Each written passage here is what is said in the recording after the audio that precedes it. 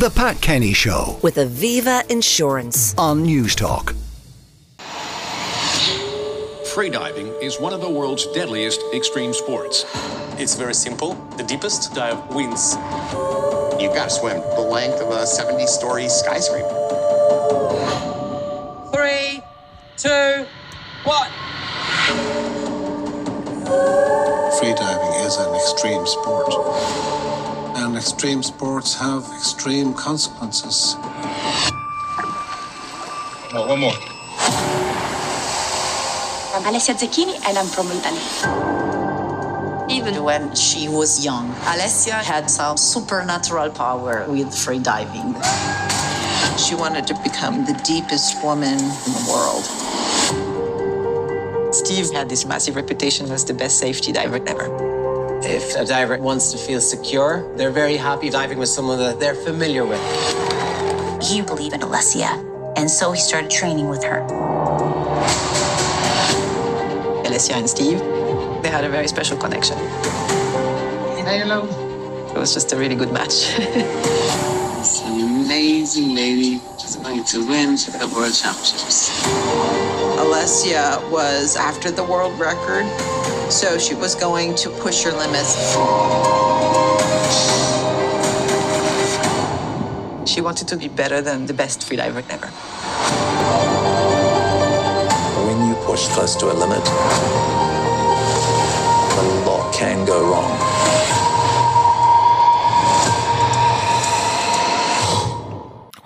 That is a trailer for a documentary which is launched on Netflix today called The Deepest Breath. And it is one of the most powerful documentaries you're going to see in a long, long time. The director is Irish, and involved in this is the story of an Irish freediver as well, Stephen Keenan. Laura Mcgann, though, the director, is with me now. Laura, good morning and congratulations. Good morning, Pat. Thanks for having me in here. Oh, what a movie. Watching the opening sequence, I mean, I'm holding my breath, looking at freedivers going down. But maybe we start at the very beginning. What is freediving? Who does it? And how did you become fascinated by it? Well, in a nutshell, freediving is when you hold your breath and you put your head under the water. And you, in this case of this film, they go down and they dive deep down into the sea. You can also do it in the bath. You know, you just need to hold your breath and be in the water. But in our... I feel like saying, please do not try this at home. Do not try this at home. It's always, you have to do it with a buddy at least. So freediving is diving as deep as you can, and competitive freediving is that the deepest diver in a competition wins. Now, how long might you be holding your breath in a typical competition? So you could be anywhere from, it depends on how deep you're going, 2.5, 3.5 minutes. For maybe 100-meter dive. Now, 100-meter dive, you know, these are the elite of the elite athletes are doing this kind of depth. Watching the free divers and they go down and, you know, they make it maybe to the bottom and, you know, that's not even the half of it. They've got to get back up again.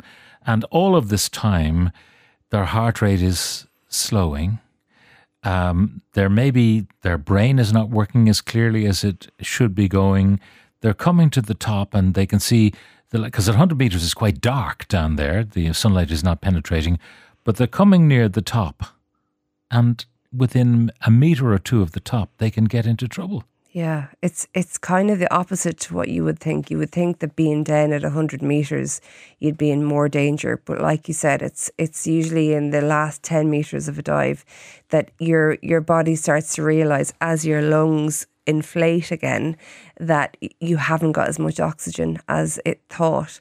And so when you're down there, the pressure of underwater presence means that your lungs don't inflate. But as the pressure becomes less closer to the surface, your lungs expand and it tells your brain, you need to breathe and you need to do it now or else you'll pass out.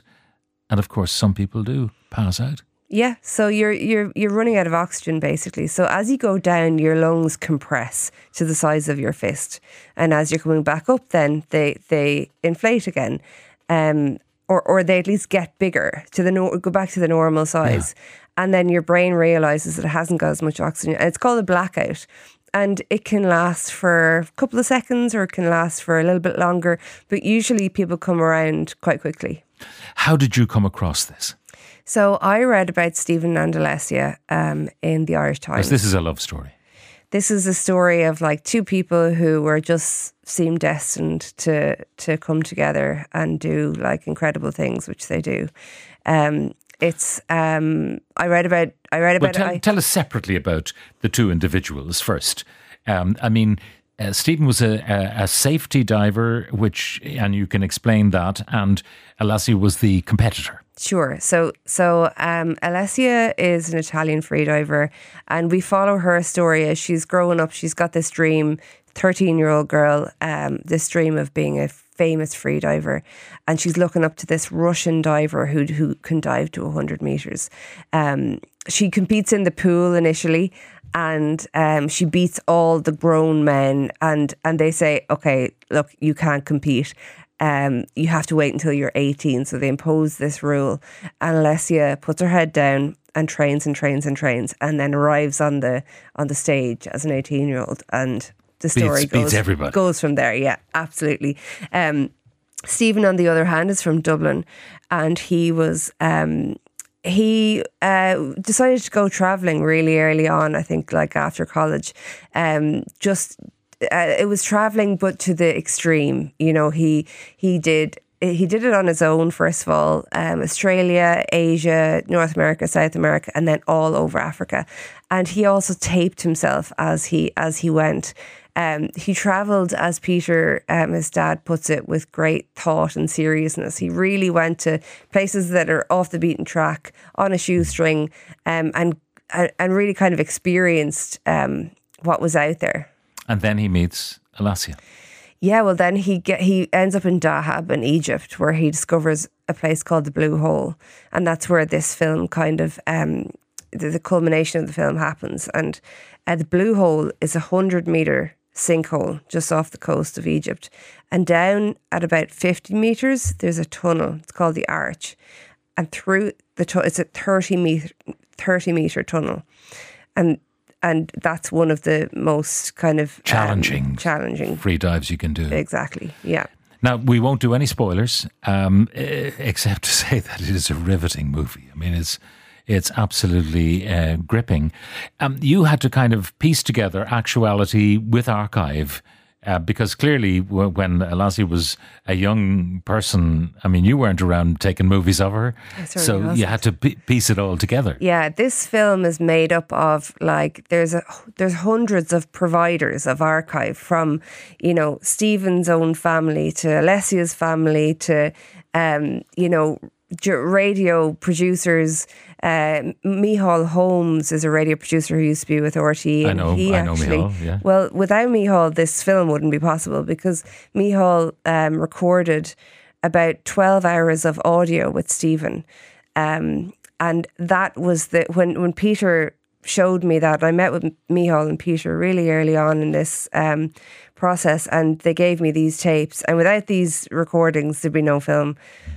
Now, it is on Netflix, as I mentioned, but it also featured at Sundance. So the word got out very quickly that this was something special. Well, what you do when you make a film is you apply to these festivals, and to get into somewhere like Sundance is an absolute dream come true. Actually, when they rang me to say, I didn't know what they were going to say, and he said, oh, this is such and such from Sundance, and we're just letting you, and I didn't hear him properly, and I thought, maybe he said you didn't get in.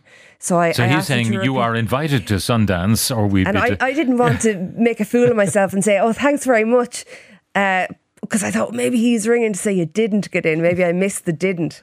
But anyway, it did get in, and it was it was incredible, incredibly surreal. Like in Utah, minus 20 degrees.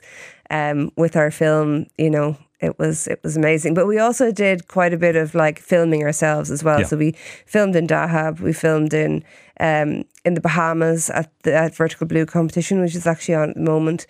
And we also filmed in Mexico. So it was a real combination of like archive and underwater filmmaking, which was. And then Netflix wanted it? Yeah. Yeah, so we finished. So we made the film with A24. So I initially went to Jamie Dalton in Motive and Anne McLaughlin with this treatment, and we then went to John Batzik in Ventureland in the UK, and then as a team we went then to A24 in the States, and they funded the film. So we went ahead and made the film with them, and then when the film was finished, Netflix came on board to distribute it. Yeah. What next? What next? Well, I suppose today it's just launched on Netflix. So I got up this morning, and as we were having our porridge, myself and my toddler Ivy turned on Netflix and saw it on the homepage, and we took a little selfie with it. And yeah, that's today. And as for tomorrow, I'm looking at a few other projects at the moment that are in development in their really early stages. Yeah. Well, this one has certainly put you on the map. It's called The Deepest Breath. It is available from today on Netflix, and its director, Laura Mcgann. Laura, thank you very much for joining us in studio. Thank you so much, Pat. The Pat Kenny Show with Aviva Insurance. Weekdays at 9 a.m.